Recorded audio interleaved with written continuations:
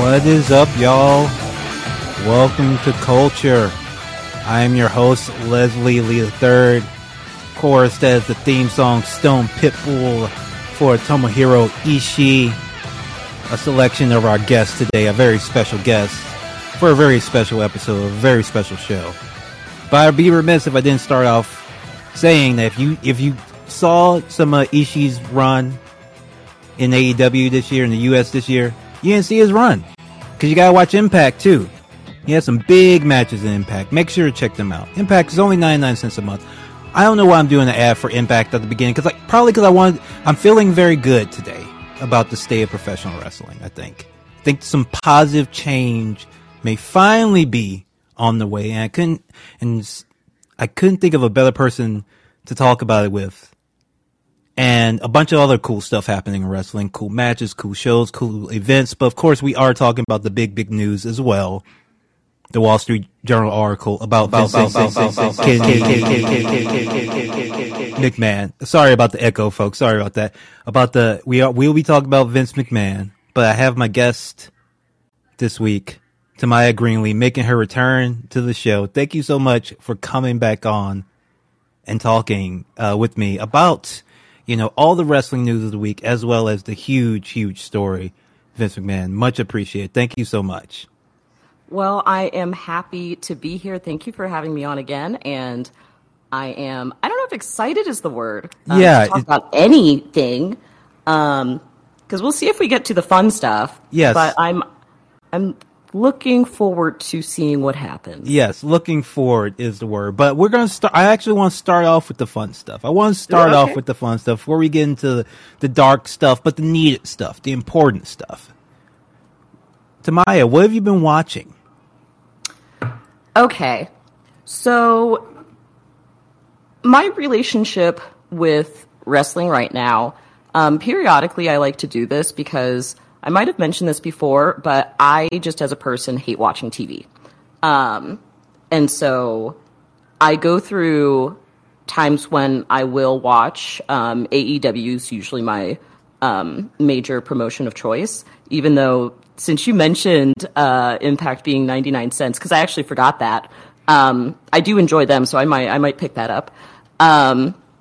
But I've been going through just some time where I've wanted to be by myself, and I've been spending more of my time at live shows. Okay. So I typically go to a few a month. Yeah, and you were watching a show that looked interesting to me because this is the big thing that's going on, and I know this is something you're passionate about, deathmatch wrestling and no-ring deathmatch wrestling. I love deathmatch wrestling. It is my favorite genre in wrestling. I'm very passionate about it. You can hear me go on and on and on about it on Twitter. And also please plug your show. I'm so sorry. I was so excited for our news today. Did not allow you to get your plugs in. Please go ahead. Tell people where they can find you. Oh, sorry. Yeah, you can find me on Twitter at Scholar and Elbow. I'm revamping some of my ideas. Kind of trying to take it a bit easier with some health stuff that I have going on. But I'm going to get back into doing interviews, and I've got some fun writing projects coming up with a magazine and with another outside of wrestling publication. So I'm excited about that. But yeah, so deathmatch is what I'm really passionate about, and I was very excited because AWR had their Prelude to Death 2. AWR runs out of my hometown of Indianapolis, Indiana.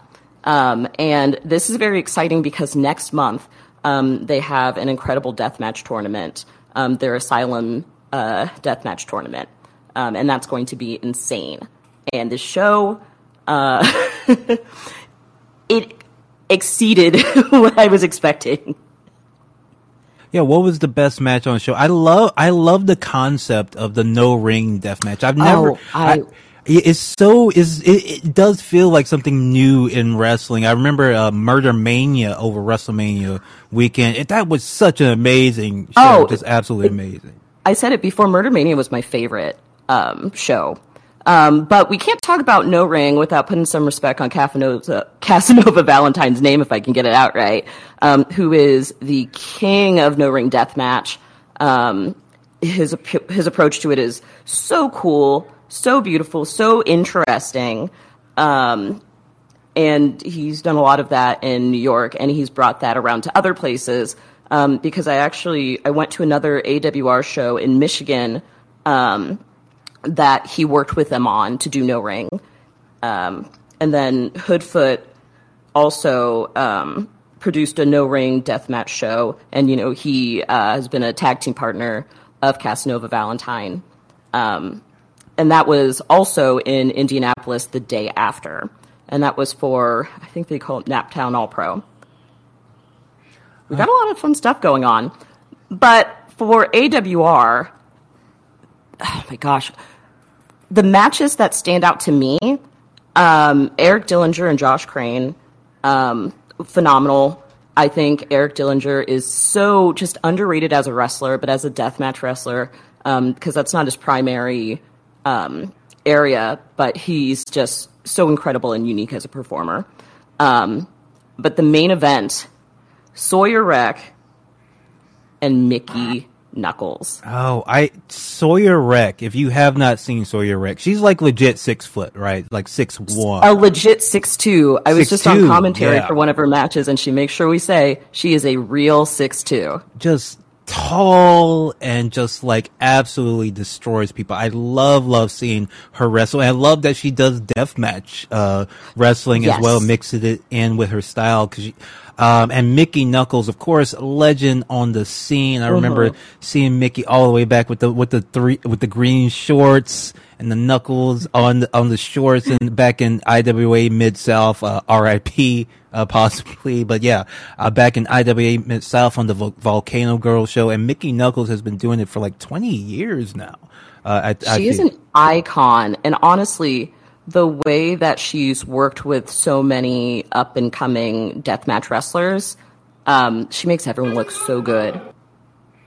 Yeah. And so the show I checked out this weekend was the NWA pay-per-view, Always Ready, named after Matt Cardona, NWA champion, who unfortunately was injured and could not participate in the main event. You had this whole show built around him, and he was injured for it. But they actually did a pretty good job, because NWA, what Billy Corgan does, he tries to keep it very simple and tries to live up to that NWA name, that studio wrestling style. And the way he does it is by, first of all, none of the characters are completely bad or completely good. So when Matt Cardona, it comes out there and he's like a jerk and he wants to keep his title, and Billy Corgan asks him to give it up, you see that kind of emotional change in him. You see him stop preening and prancing, and he's just like, no, like, I worked hard for this. I don't want to give it up. And the way Billy Corgan has to convince him, like, just trust me, I will take care of you, but we need to keep the title going for the fans. And it's like, it was I hate when wrestlers hand over the title. This is one of the few times I actually liked it. I know I've been talking about how great interim titles are for these type of situations, but they actually did a good job with this. I was very surprised. It shows a little bit more depth to his character, and I actually like bought it. I'm like, okay, I can see why this was happen, why he would give it up.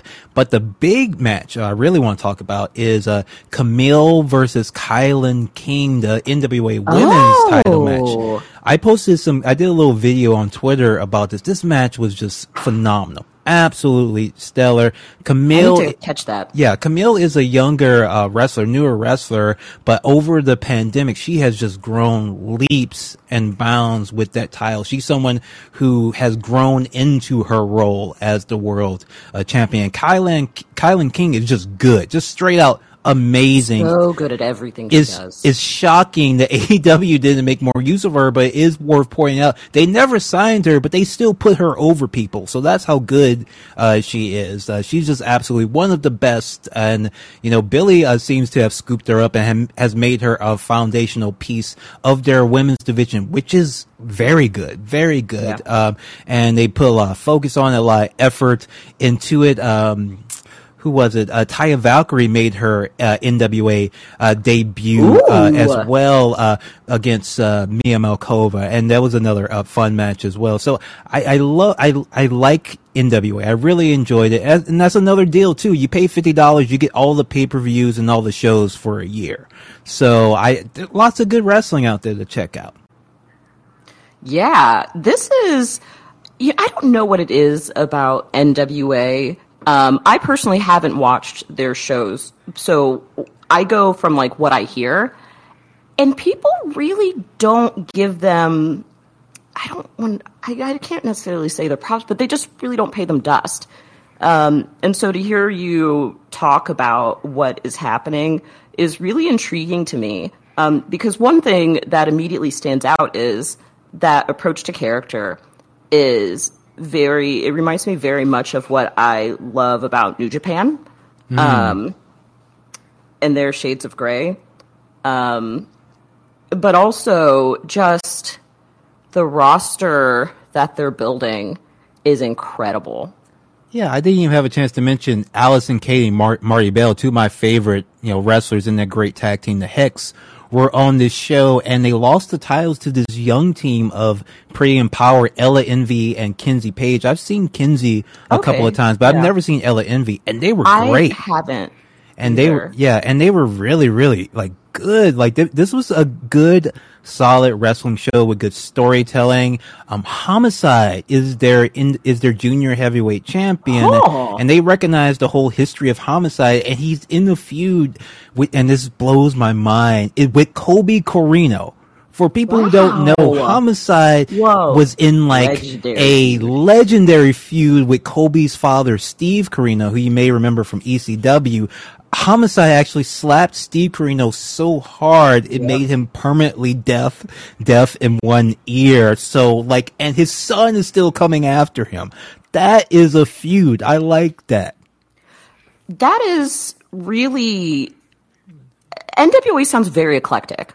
For as much as people talk about AEW, which I do think is true, it's interesting seeing someone else doing something very similar, where you have these stories being renewed, and you have a mix of the past but the future, also very strong in that. It's a collection of people I never would have expected to have on one program.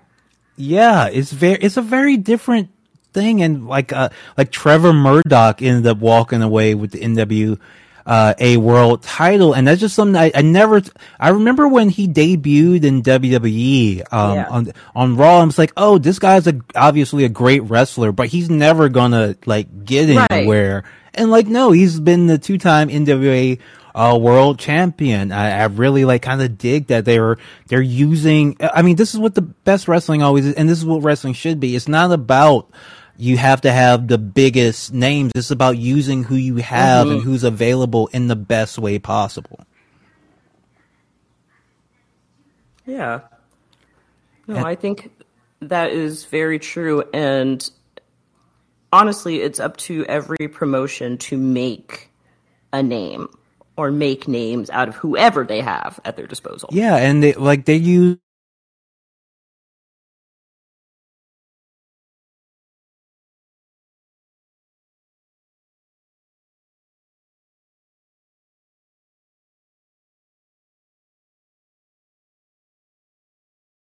second there. Sorry if you lost us for a second there. But yeah, also on the show, they use a lot of Billy has done this for a while. He's been using a lot of the divas at times. He brought in Melina and had her have a significant run. Jazz was the world champion when he took over for a very long time. I think she had the title for over a year. And they have a Taryn Terrell on the show now and she's mostly a manager, but she can still wrestle. So she's just this incredible, annoying manager who you can once a month, a face gets in there and just beats her ass, and it's always a fun match. All right, so we do have our first caller in line, but I guess we got. But I know what he's probably want to talk about. But we gotta get into the story. So Hansi, hold on for a second. We've talked about the good. Well, let's do a light bad thing. I kind of want to talk about it very brief. Okay. Lightly Which bad. one's the light bad? The lightly bad. It's not the Jeff Hardy thing. I want to say, first of all, all I want to say about Jeff Hardy is lots of love and respect to him and his family. Recovery is a process. I said when he signed with AEW, relapse is a part of recovery. It happens. That's just how it is. And it's unfortunate that so many people have only learned about addiction from after school specials and TV shows. So they have no clue what it's actually like when to deal with. But as far as I see, I think, AEW, his family who have receive horrible abuse, which they absolutely do not deserve. You can say whatever you want about the Hardys, but I don't think this is the situation or the time. I hope he gets better. I hope he recovers, and that's all we need to say about that. Yeah, I agree, and I just want to tag on to that just very briefly because I have the same sentiment. But addiction is so complex, and I hope that people avoid the inclination to jump to speculation and conjecture and really take the time to learn about addiction and what goes into treating addiction and just how that process affects people and the families that go through it. Yes, absolutely. Absolutely. Now, the light bad thing I want to talk about, let's talk about sandbagging. Let's talk bad. This is just dumb. I want to talk about it because Marina Shafir versus Thunder Rosa, AEW match. Some rough elements, some rough spots, and I thought this at the time when I was watching it. Problem did not seem necessarily to be Marina Shafir. It seemed a couple of throws, a couple of attacks. Thunder Rosa wasn't quite giving it her all. It seemed like, and certain wrestlers chimed in, including certain coworkers, suggesting the same thing. And I don't know, it's what I saw on TV, and I know a lot of people were saying, because it ended up spilling out on the internet because I think, Eric Stevens, former wrestler Eric Stevens. I think his username is like Eric in Sarasota now. He made a subtweet about it, and that subtweet was liked by Britt Baker and maybe someone else. And people thought, oh no, this is kind of spilling the tea in public. But I was like, the match was on TV. 1 million people saw the match.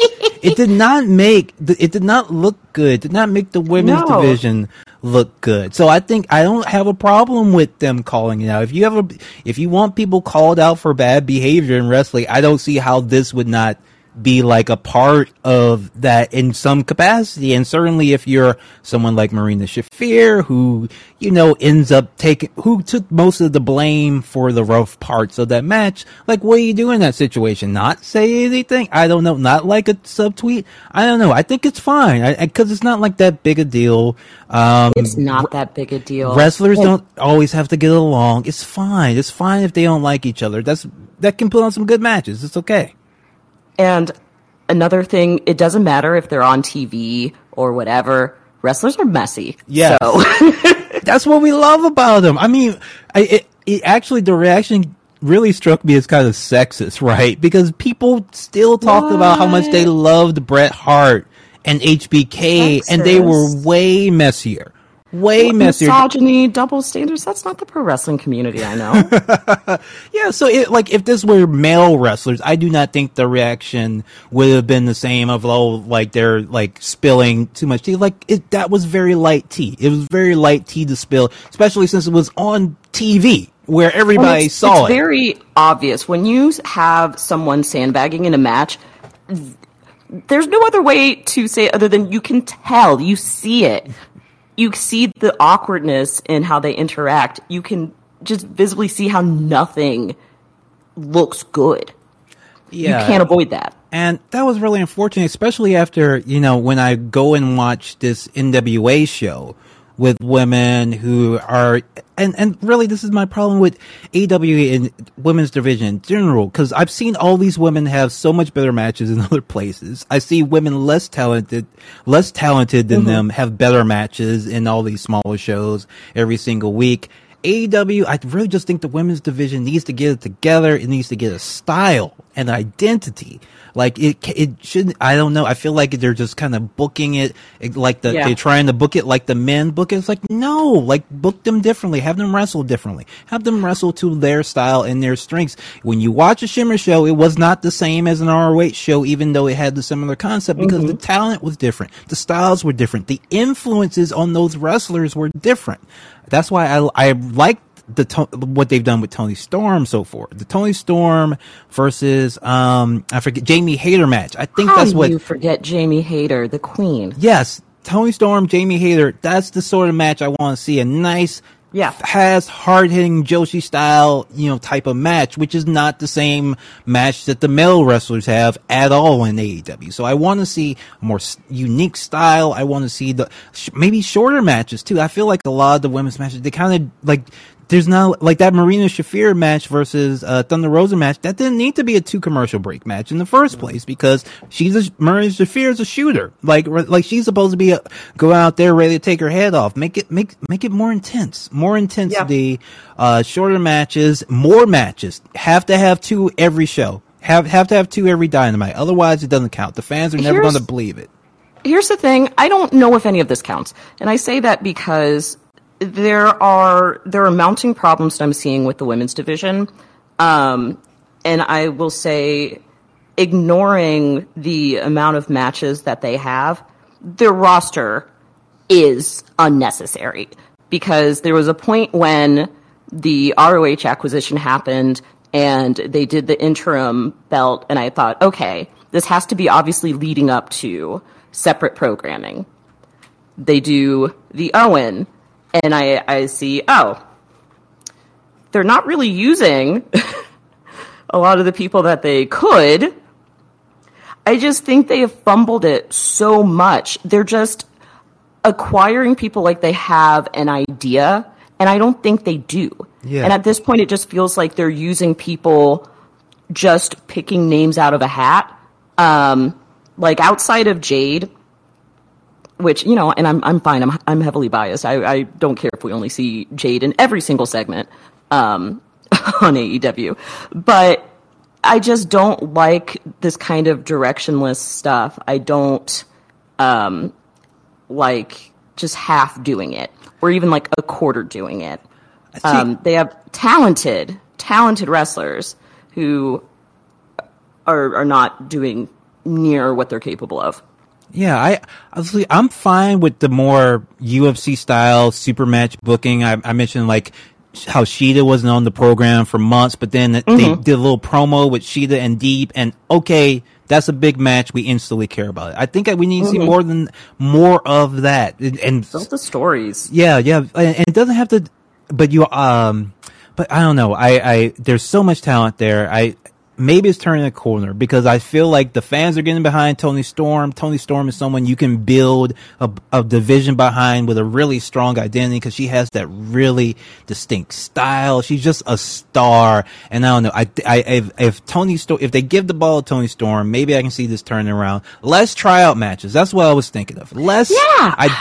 You don't need no more tryout matches on TV, on Dark. Tony Khan. Sometimes he puts them on TV. It's like, we don't need to try out more people to begin with, and some of the people that they keep trying out. If anyone hears this and thinks this is too harsh, I don't care. I was going to say I'm sorry, but I don't care. Why do we keep seeing Sky Blue? Why? I'm tired. We don't need that. We're wasting time. The views expressed about Sky do not reflect. I'm sure she's very nice, and I say this to say people are nice. That has nothing to do with anything I critique. We don't need to see her, especially when they're not doing anything with her. You guys have a ring. You can roll around in there, train, whatever, any other time. But I would go on to say, too, another big problem, these personal issues that are popping up a little too often. I don't care about people being messy. I care that for whatever reason, the people that you're centering your programming about have a problem every week. And when you have attitudes and those are the people that you're relying on for your programming, that's going to cause problems. There's just a certain kind of leverage that becomes involved when your top players have certain feelings. And I think it's only bound to become an issue behind the scenes that's going to spill out and affect their programming. See, I have a slightly different for you, but it depends on how you manage it. If you're someone like, say, a Rossi Ogawa, a maniacal master, you can turn those real life grudges into some great professional wrestling. I was talking to Bull Nakano and she was telling me, it's like, the reason our matches were so intense is because we didn't like each other. We didn't get along. And we got all our frustrations with our life out in the ring, but that's not kind of what's happening in AEW. It's like you have to do storylines first. Yes, you gotta bring that intensity, that drama to the ring. But we've talked enough about the light stuff. Let's get into the big deal. Wall Street Journal, with a blockbuster story, may go down as one of the biggest stories in professional wrestling history. Depends on how this all shakes out. It's not. I don't think it's the biggest story. The only difference is that it's documented and they've had NDAs on everything else.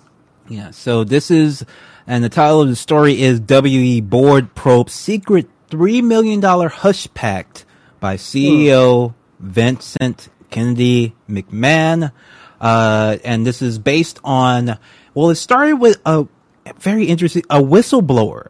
Someone just started emailing WE board members about this deal that Vince McMahon allegedly cut, where he was in a sexual relationship with an employee, and over the course of, as part of this relationship, he doubled her salary from $100,000 to $200,000.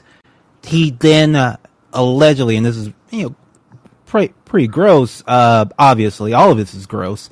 Passed her on to John Laurinaitis, and eventually she left the promotion and was paid $2 million over a period of 5 years. Only $2 million. Only $2 million, in order to keep quiet about it. A lot more. And apparently someone who knew this person had been emailing stakeholders at the company that this happened. And the company, the board members, because WWE is a publicly traded company. I think, I don't know why Vince McMahon did it. I guess it made them a lot of money, but it didn't seem to make a lot of sense because this is the sort of thing that Vince McMahon has always done and has been known to do. And then, so that doesn't sound like Vince. The board's 8 independent directors have retained New York-based law firm Simpson, Thatcher, and Bartlett. Oh, if they got 3 names, it's your ass. It is your ass. If they're doing an internal investigation, that means there's too much dirt on you. Yes, to conduct which is obvious for someone like Vince McMahon. By God, Dark Side of the Ring is literally a true crime show about Vince McMahon. No longer, we didn't mention Dark Side of the Ring is on hiatus because they're going to be working with WWE to produce documentaries that are a little bit friendlier to the company. Maybe too little too late here. But the board's preliminary findings are that Mr. McMahon used personal funds to pay the former female employees who signed the agreements, including the one involving allegations against Mr. Laurinaitis, this person said. So it's not just the one thing that they heard about, but they found out that this was something that had happened multiple times, which should be obvious. Now, I do want to mention this relationship with this paralegal started in 2019. 2019, that may seem like a forever ago, a COVID ago. That's super recent. Yeah, but think about the fact that is after Me Too. That is after Me Too. That he ever cared about that. I didn't think he cared about it, but I would have assumed he would not just do a straight up quid pro quo with a paralegal who works for him.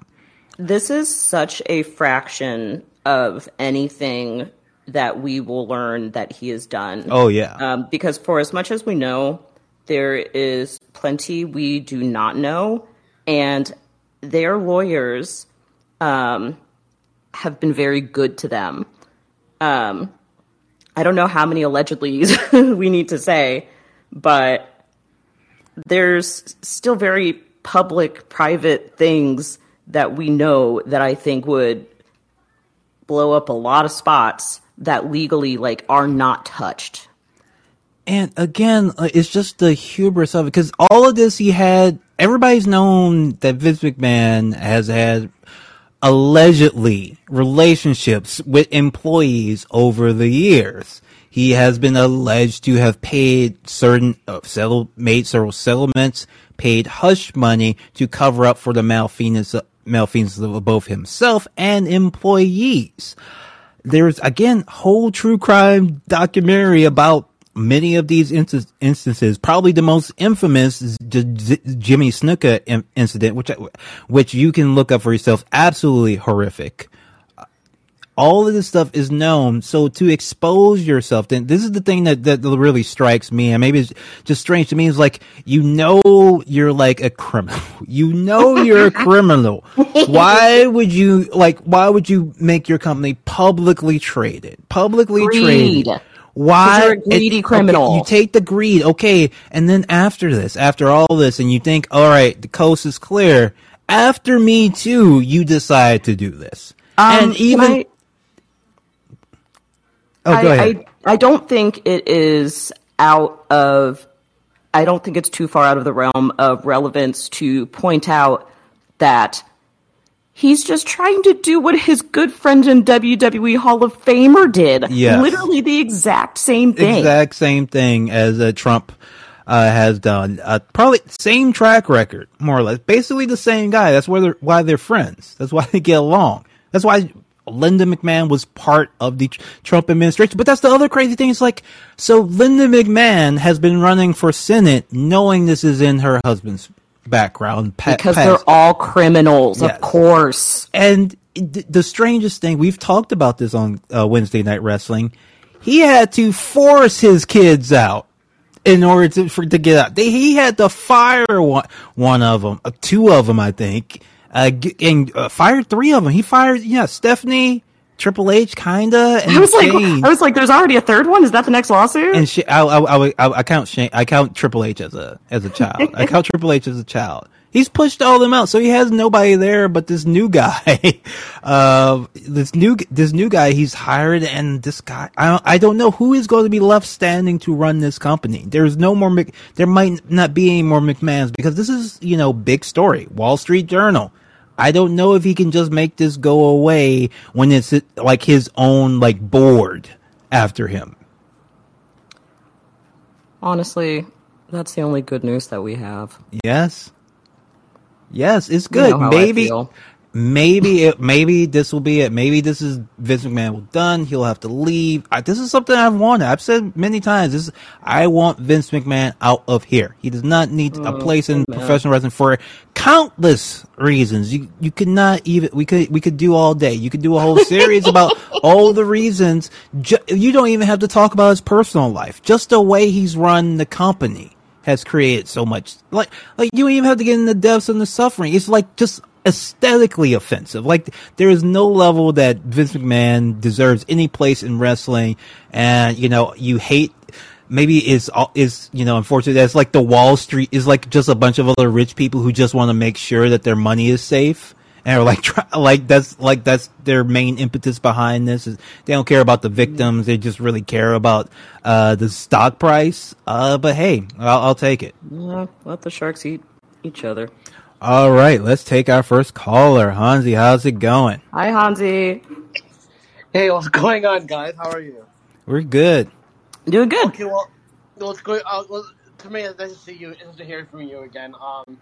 Thank you. But no, about the Vince McMahon thing. This is what is if everyone else who's under 18, maybe this is the most surprising thing. There's a whole thread about all of his mischievous stuff that's gone on. And the thing is, for a couple of years, right, whenever I gotta watch how I do it online, because there are people who have always notoriously weaponize like other women or guys that may have slept with Vince McMahon, and like for example, like Nikki Bella would get like the brunt of all like the anger. And my whole take the whole time has always been like, okay, you can get mad at somebody for doing that to get ahead over other women, but you should get mad at the company who's like instigating that, because you think Nikki Bella's just showing up like, oh, I want to sleep with John Laurinaitis or Vince McMahon, like, you know what I mean? So to me, it's like whenever people weaponize that shit online, it's always done by like very right wing sexist assholes that do it. But my whole time that I've been pointing it out is like they put women in these positions. Like Tony Storm just came out and said that the initial plan for her was to get her top ripped off and all that kind of stuff. And even It's the like their stuff that you hear favorite thing about, to do there. even the stuff with Sable back in '99 and all that, and back then I feel bad because I took WWE's side against the Sable thing because I didn't know how detailed it went wrong. I'm like, how come she's coming back if she really, hates it over there and they're sexually harassing her, blah blah blah. So I feel like I'm like a lot of us that watched this over the years are kind of to blame as well on some level because we didn't want to look No, at. I wouldn't say all that. No, I mean, not fully to blame, but like our ignorance in like that we're blinded by like this entertainment institution that we will overlook like any of these rumors because they're not proven completely yet. Even though there's been like a lot of stuff over the years with Ashley Mazzario and just like very horrific stuff. So I mean, yeah, let's say I had to come and talk to you about this because I know that you and me are on the same level of praying on McMahon's downfall, and how ironic it is. How ironic it is that Nick Khan may be responsible for it. So like a Muslim took out Vince McMahon, one of the most racist assholes on the planet. But listen, but listen, you guys have been doing a good job. I wanted to chime in for a second, but you guys cover the rest of it. But again, a good job as always, though. But nice talking Thank to you you. guys. Yeah, It's good to hear from you. Thank you so much, Hansi. Can Thank you. Can I actually comment on that? Oh, go ahead. So, 'cause it's something that I've thought about a lot and that I feel very strongly about. So when Hansi was talking about how this has happened just throughout the history of WWE and fans have, sided with the company, not really understood, maybe blamed the women who have been treated so poorly and maybe have, legal issues and have made accusations. That's why I feel very strongly about how we view wrestling in the context of society, different cultures, our culture especially, and just alongside social issues, because wrestling, and they very much, they take advantage of the relationship that they have with fans and this idea of a separate world of entertainment or sports entertainment. And so it's very easy to divorce the fiction and the politics of pro wrestling from the politics of life. But it's all so smashed together. But I fear that we're at a point where, as this goes on, even looking now, when we refuse to look at how these issues have run parallel and intersected, you don't really understand how these things have been enabled, and how they've manipulated the fans and their resources, the media, different things to be able to, perpetrate these acts of violence against people who depend on them for their living. Yeah, I mean, again, that example of like Dark Side of the Ring being this great show for A&E, and now WWE has signed a contract with A&E to produce, hundreds of hours of documentaries with their approval. It's just like, that is so horrific, so shocking that anybody could let that happen. But we're almost out of time. We gotta get out here and see AEW. But we have another caller on. Jay, how's it going? What's up? Wow, first time, long time, Les. This is one of the greatest days of all time for wrestling fans news wise. Is the downfall of one of the worst of them all. He's not dead yet, metaphorically. Oh, God. True.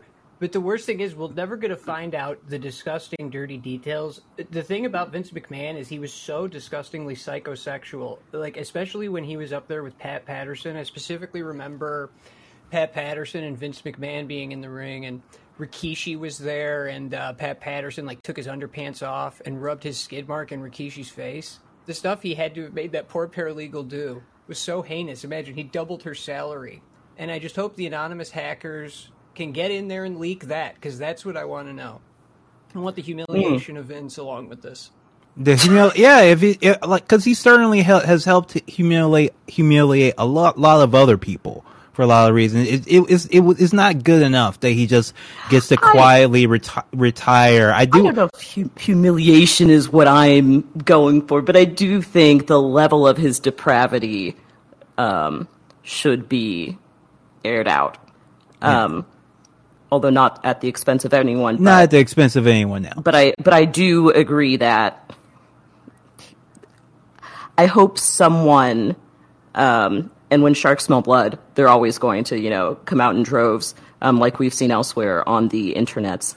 I hope that people start talking, because when Vince doesn't have power, no one has any incentive to keep their mouth shut. Yes, and that's really what I'm looking for. I know there's some wrestlers with some hot tweets right now just deciding, wait a minute, is he really going to be gone?